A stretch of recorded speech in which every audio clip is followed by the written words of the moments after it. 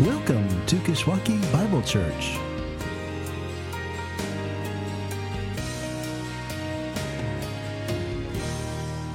Again, we're kicking off our fall season today with the start of Sunday school. Propel is starting this week, a new preaching series. And with that, we're also encouraging everyone who calls KBC their home to plug in. And not just to plug in some area to serve the body that's needed. We hope you are finding your niche amongst us, but also to plug in relationally.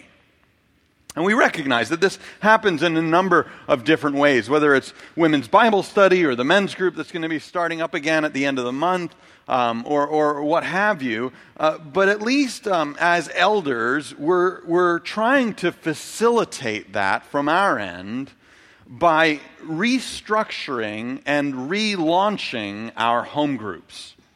And I mentioned this last week a little bit, and I just want to explain a little bit more today of what that might look like in the year going forward. Some of these are going to continue to look like they've looked in the past. Elder-led, medium-sized groups organized around some particular night of the week. But for others, we're hoping that you will connect in a smaller group of 6 to 8 individuals living in your general geographic area, if that's possible. And we're encouraging all groups, those that are continuing in a past way, those who are starting in a fresh way, we're going to encourage all groups to take what we're doing here on Sunday mornings and to drive it deep into each other's lives. That this is the place these would have in and between us. We're not looking for you to commit for life, just once every other week for the fall. If it's working well, then you can re-up for the spring, 5 or so times in the fall, 5 or 6 times in the spring, and then out of that they would be flowing into the daily life of you, so that when life hits the fan, someone's there to hold your hand. You need that. I needed that. Yesterday, Catherine held my hand. My tooth broke, and I needed a hand. But it would have been helpful to have more hands. I was too late, though. I didn't reach out. But it's helpful to have somebody to go to, right, when life is falling apart at the seams. And we want to do that for each other. The hope is that these groups become not only the primary connection point for those participating in them, but also the place that they're being challenged in the faith and cared for when life seems to be falling apart. And where individuals and couples are encouraging one another and even partnering with one another in creative ways for the advancement of the gospel. So if you're interested in that, let me encourage you, if you're not connected with a group already, or if you're looking for something new in that realm, to identify a few individuals that might be interested in walking alongside with you. And if you can't do that, just email Sandy. Would be a great one to email, admin@kishbible.org. She'll probably pass it on to me. We'll help you get connected. If you can't find anybody, but you know that that's a piece of life that you would really benefit from. So let me just encourage you to do that, because it's something the elders care deeply about, and it's something that we're actually going to be intentional about following up with those who call KBC their home, to make sure that you're connected in some way, that you're relationally dialed in, so that you're not falling through the cracks, because we don't want that for each other. Well, with that, though, let's turn now. We're going to be turning to God's Word. But before we do, let's pray. Heavenly Father, we're jumping into a new series today on the book of Jonah. And I ask that you would speak to us now through your word. And that unlike Jonah, who wasn't willing to stop and listen, I pray that we would be. Not just willing to stop and listen, but to listen and obey. In the name of Christ, and for the sake of Christ. And I pray that it would be by the power of Christ. Amen. I remember the first morning I woke up under the African sun, just being amazed at how bright and clear and crisp it was. I had been invited to teach a class to a group of graduate student pastors on the foundational principles of how to interpret the Bible. And I can't tell you how excited I was. I had left the day after Christmas, but that year, this was really my Christmas present. I was so excited, and that excitement followed me. It was stoked all the way from landing late Saturday night to the time I woke up Sunday morning. I caught a bus across town, and that was exciting in itself because there are no rules of the road over there. But it followed me all the way to getting to one of the influential churches in the city where I was, Addis Ababa, to one of the influential churches where I sat down and had my first face-to-face encounter with the prosperity gospel. Now, I had seen things like this from a distance, whether on TV or on YouTube or through some other means, but I had never sat through it personally. And for 3 hours, listened to a preacher who only whipped out the Bible in his latest request for his people's latest offering. To underpin that. And it's one of the sermons I will never forget. But I think what broke my heart the most is that while I was sitting there in this flooded auditorium, where the poverty was just palpable, I think what broke my heart the most was sitting there wandered off the street to sit down in front of me, a Muslim woman and her 3-year-old daughter. And I thought, what a shame that this woman who wandered in and as soon as the service was over, wandered out again, never had the opportunity to meet the God of my Bible. And I turned to the guy who was there with me, a guy who happened to be the president of the seminary, who had invited me over. He was a dear friend of mine. I said, what gives? He explained, this is why we need to understand how to read the Bible.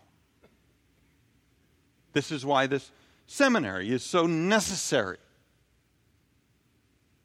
Because although it may look like a hard issue on the surface, and although it may be a hard issue to some extent, the vast majority of the pastors in my country, he said, have swallowed that pill because it's the only pill around.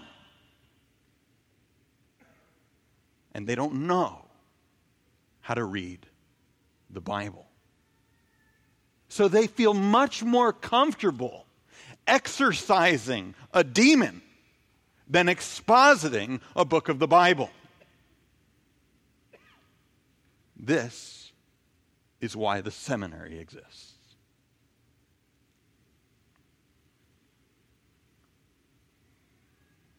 And I've been told similar things about many of the secularized churches in Europe that are trying to recover but can't quite get there.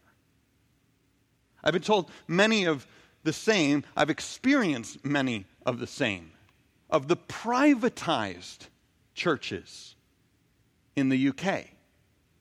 And I think I'm coming to see that there are some well-intentioned churches here that are wrapped up in the self-help movement for a similar reason, that they don't know how to read the Bible. And so the hard issues that may lie beneath the surface, that very well do lie beneath the surface, can never be addressed because they don't know how to read God's Word. And that's how these things are addressed. I mean, think of the revivals that mark not just church history, but the history of mankind. Think of Josiah and Hezekiah before him. Think of Ezra. Think of John the Baptist.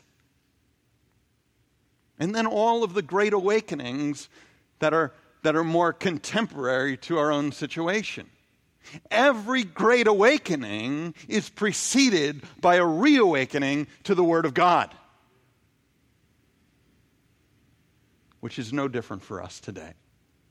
And is why, for the next 11 weeks, we're going to spend the time to get to know how to read our Bibles better. And for some of you, this isn't going to be new. But I tell you what, as somebody who has 3, almost 4 degrees in this area of life, I can't be refreshed enough myself diving into these things again. I've explained to people over the last years that one of the most formative events in my life, in my recent life, has been a cohort I've been a part of. We're wrapping up. We've been together for 3 years now. Actually, we meet at Grace Church of DuPage.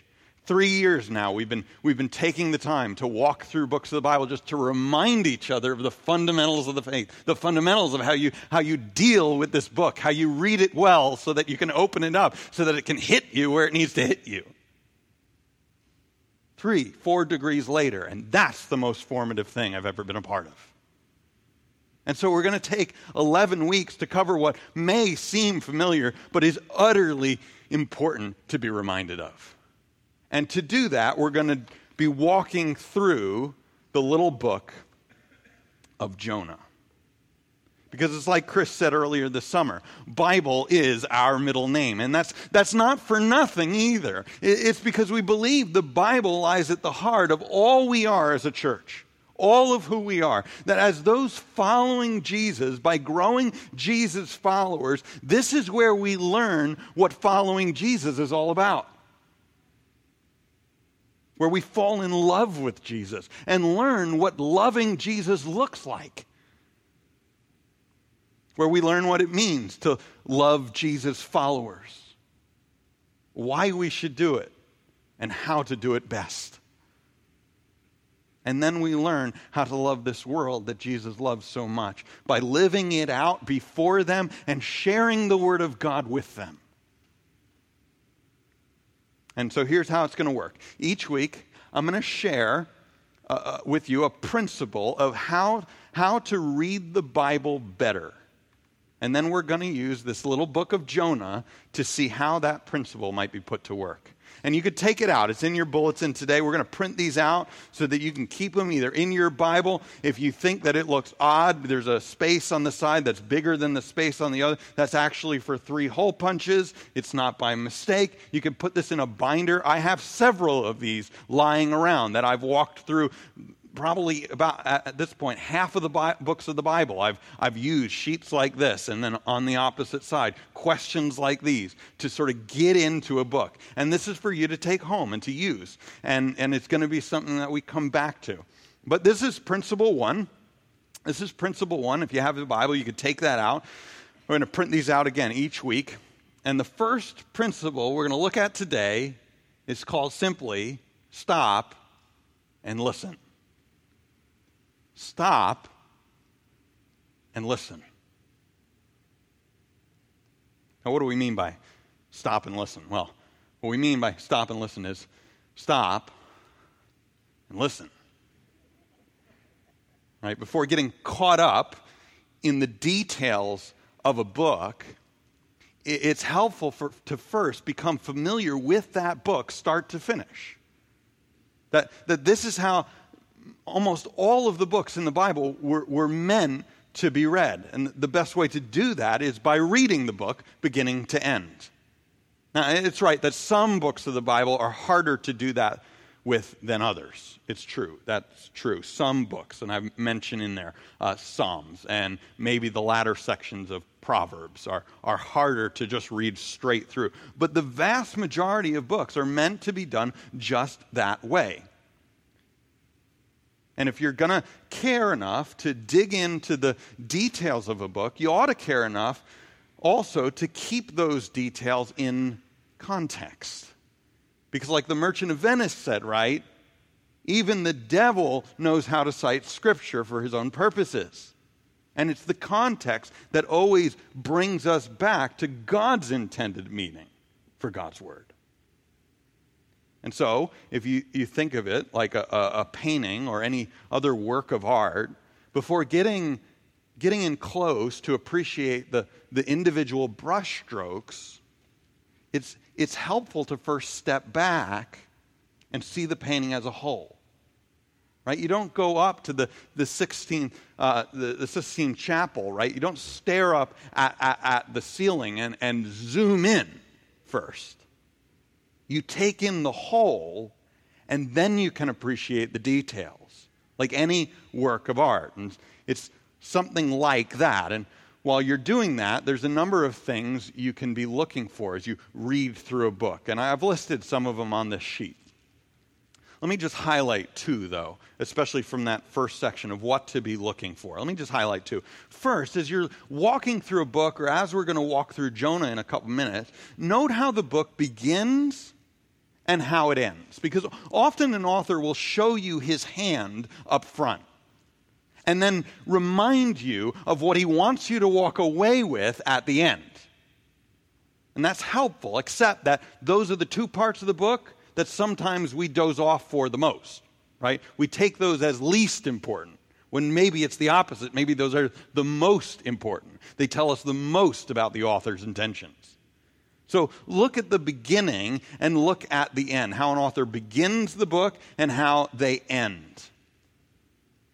And be especially aware of how the book opens and is drawn to a close by the author. Right? That's the question you're asking. What's the author doing here? Second, though, see if you can discern a structure to the book. These things, again, are in many ways works of art. And they've been written as masterpieces of the literary world. And so they're not just going to be thrown together haphazardly. So see if you, as you're reading, can discern a structure to the book and how the author develops their argument, or in this case, tells their story through the details in the middle. Because a good author will carry their point through from beginning to end. And the Bible is full of good authors. So see if you can tell how the book is structured. And then after you're familiar with a book, after you've read through it and scratched notes on it and taken the time to dig in a bit, then take some time to dig a little deeper and ask these three questions. What's the book all about? What's the main question the author's trying to address? And how do they address it? How does this particular book fit in with the larger story of the Bible? Because even there, right, these things were put together to be read together. And then ask, how does this book point to Jesus? Because every book does. Because that's how they were written to function. So that's the principle. Stop and listen. And now we're going to turn to Jonah and put it to work. So if you have a Bible, I'd invite you to turn there, right in the middle of all those names that are so hard to pronounce. If you hit Zephaniah or Zechariah, you've gone too far. If you're back in Genesis, you've not gone far enough. Hosea, Joel, Amos, Obadiah, Jonah. And I'm going to read this little book in its entirety. This is God's word.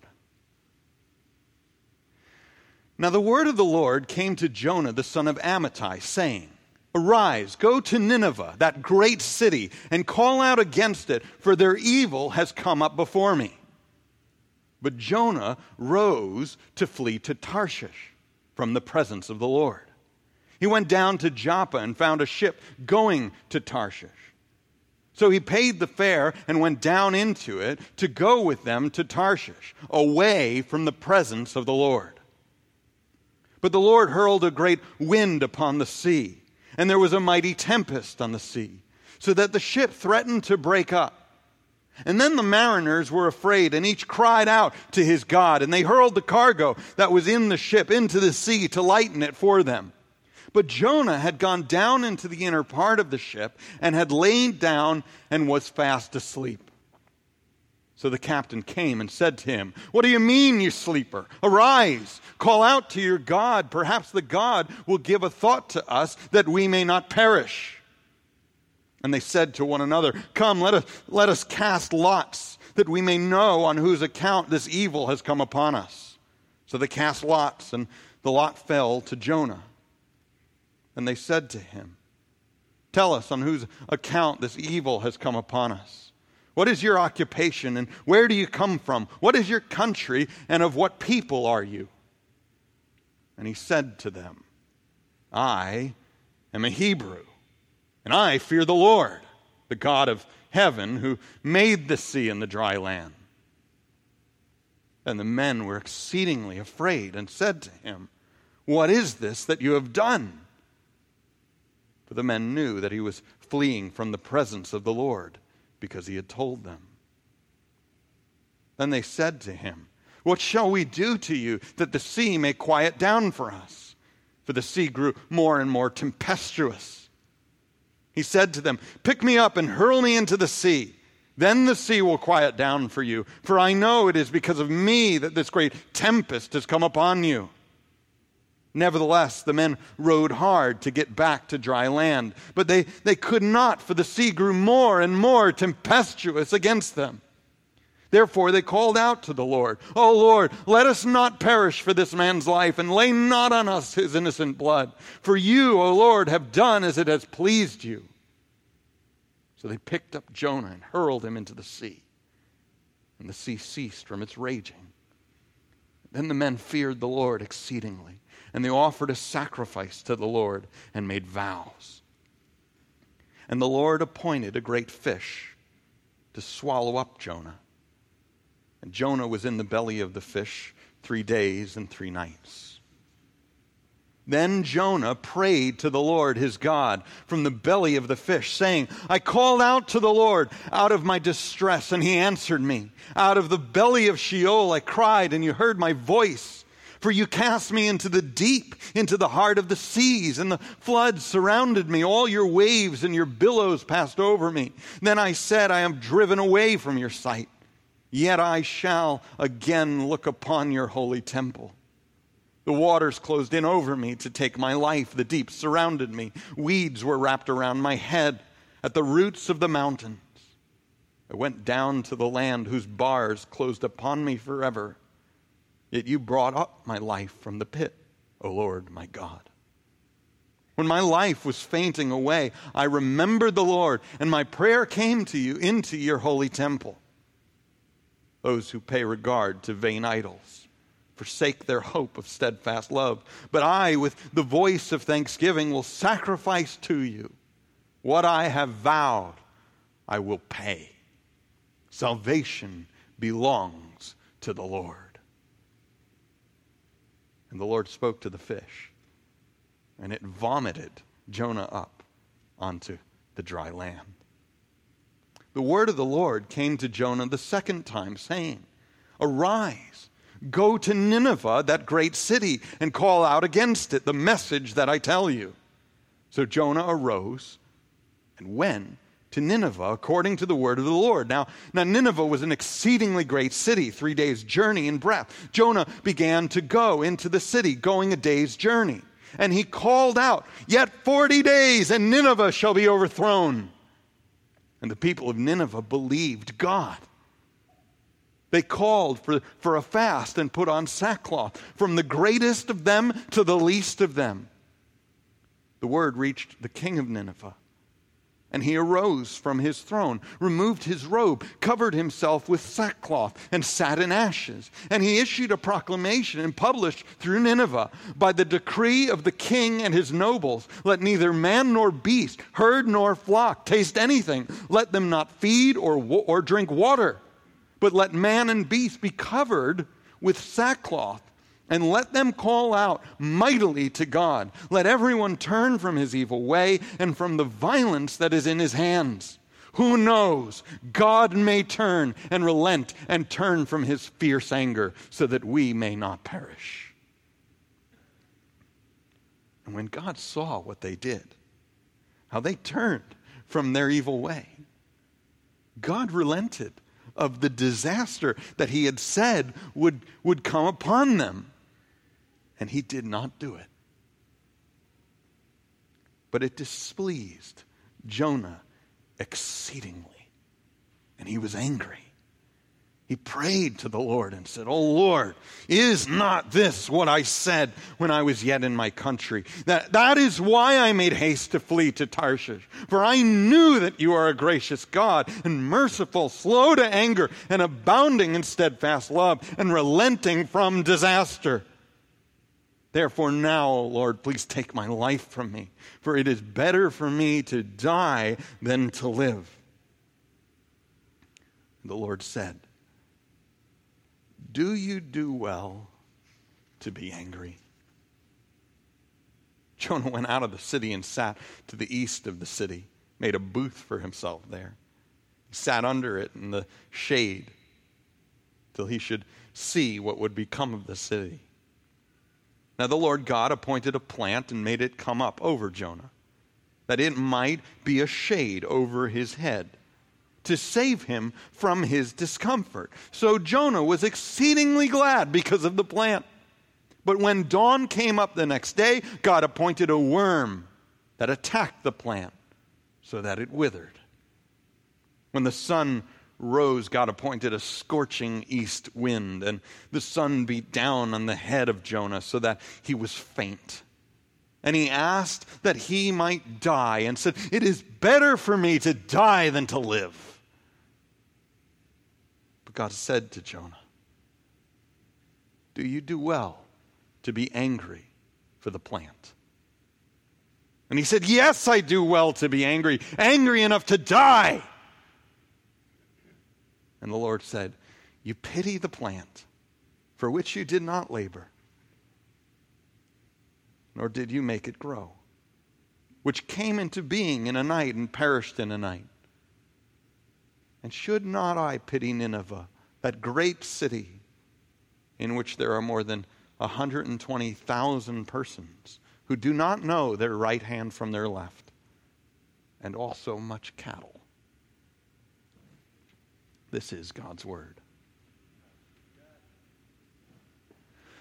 So what did you hear?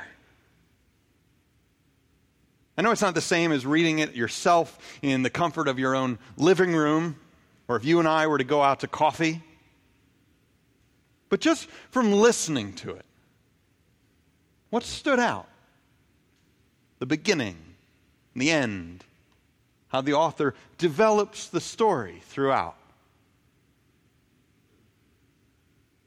How does it fit into the larger story of the Bible? How does it point to Jesus? Well, if I were to take a crack at it, I'd say that the book of Jonah, from this peripheral reading, right? We're not getting into the details yet.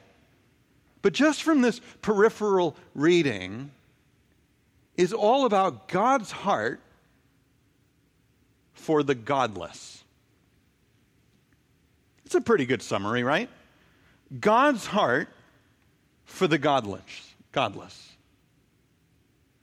Which is quite a bit different from what you might make of the story if you read any piece of it apart from the whole. Because this story really isn't about a fish, even when Jonah is in the fish. It's more about the God who made the fish and appointed the fish to swallow his prophet as the prophet's return ticket to his homeland. So what? So he can start his journey over. Why? That the godless might, through his pithy and rather pitiful preaching, come back to the one that they were made for. Even the fish is about God's heart for the godless. It's a story about God's heart for the godless, about the wideness of it. And the contrast between the wideness of God's heart and the narrowness of his prophet's heart. That Jonah would have rather taken the sailors down with him than admit that he was running from the Lord. And that even when everyone knows that's what he's doing, that he says, throw me overboard instead of turn the ship around. Okay, let's do this right. He would rather die.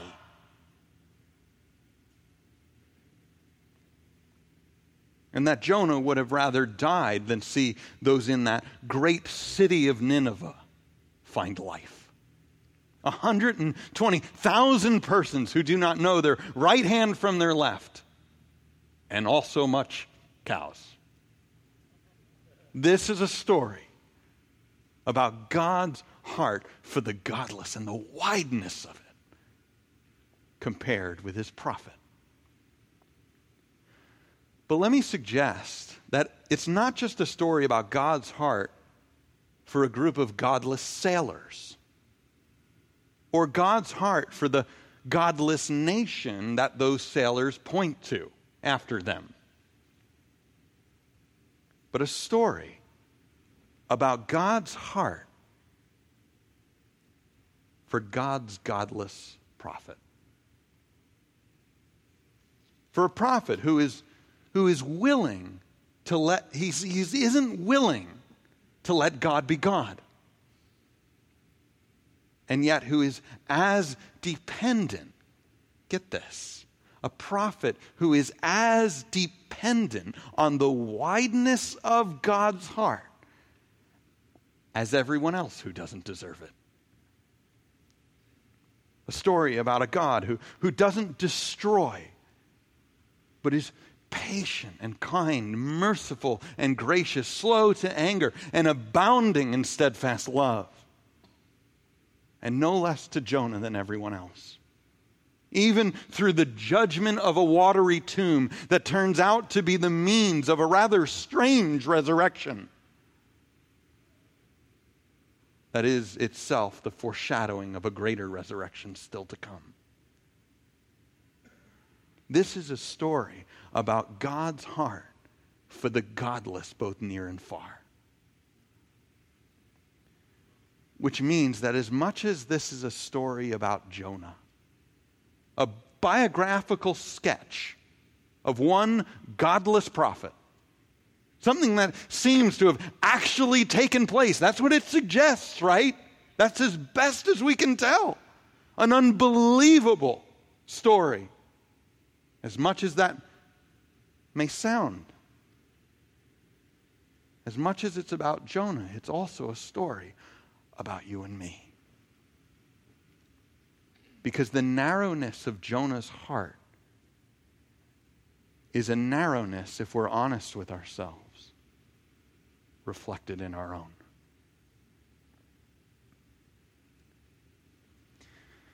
Yom Kippur is coming up in just a week or so, if you follow the Jewish calendar at all. September 19th. It's the holiest day of the Jewish year. It's the Day of Atonement. The completion of what they call the High Holy Days, in which, tradition has it, God at that point will inscribe in a book of life the fate of each Jewish individual for the year ahead.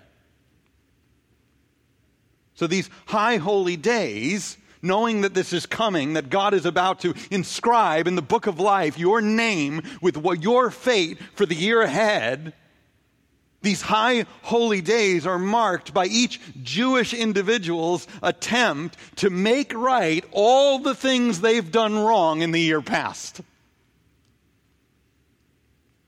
But how absurd such efforts seem leading up to this day more than any other day of the Jewish year that was set apart to remember God must offer what man cannot. God must forgive where we cannot earn.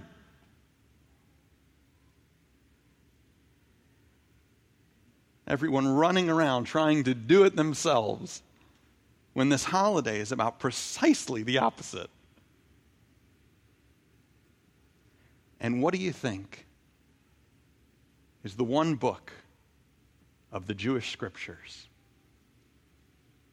that they conclude this holiday with by reading it in its entirety. The book of Jonah. They sit in one of the final prayers of that day, pleading with God, not knowing whether God will do it.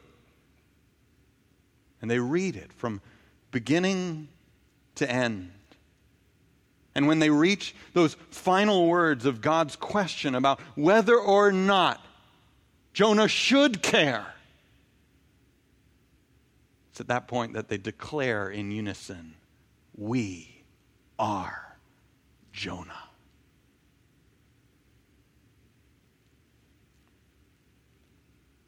But what they miss is that this isn't just a story of God's willingness to forgive those who repent, but about God's patience with those who want to. Because this is a story about the gospel, about God's heart for the godless, and not just the godless out there, but the godless in here. And whether the wideness of God's heart will ever be reflected in the wideness of our own.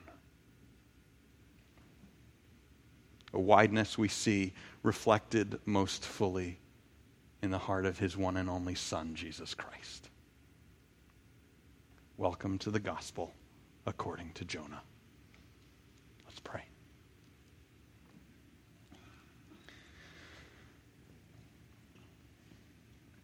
Heavenly Father, as we close our time, as we're about to sing of your ability, that you are able, and not just able, but of what you've already done in Jesus. I pray that we would even now remember that your being able is so significant because we are not. That we cannot save ourselves. That we do not deserve your grace. That you haven't even forced us to face a fish of our own. That you've spared us from the grave. And instead sent your Son to die on our behalf. May we never forget what lengths you have gone because of your heart for your godless people. And by faith I pray that your heart would be reflected in our own. In the name of Jesus I pray. Amen. Let me encourage you to read through this book a few times this week. Use the back of this sheet to write down what you see and what the author seems to be saying. And we look forward to diving deeper in. As you read, though, remember that God is God, and we are Jonah.